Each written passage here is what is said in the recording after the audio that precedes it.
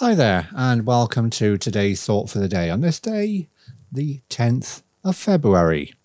Kind words can be short and easy to speak, but their echoes are truly endless. Quote by Mother Teresa. It does not cost anything to speak, but the impact of speaking kind words is priceless.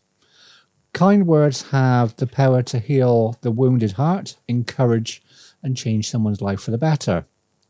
Simple words like thank you, God bless you, can help brighten someone's day and encourage living the best possible self every day.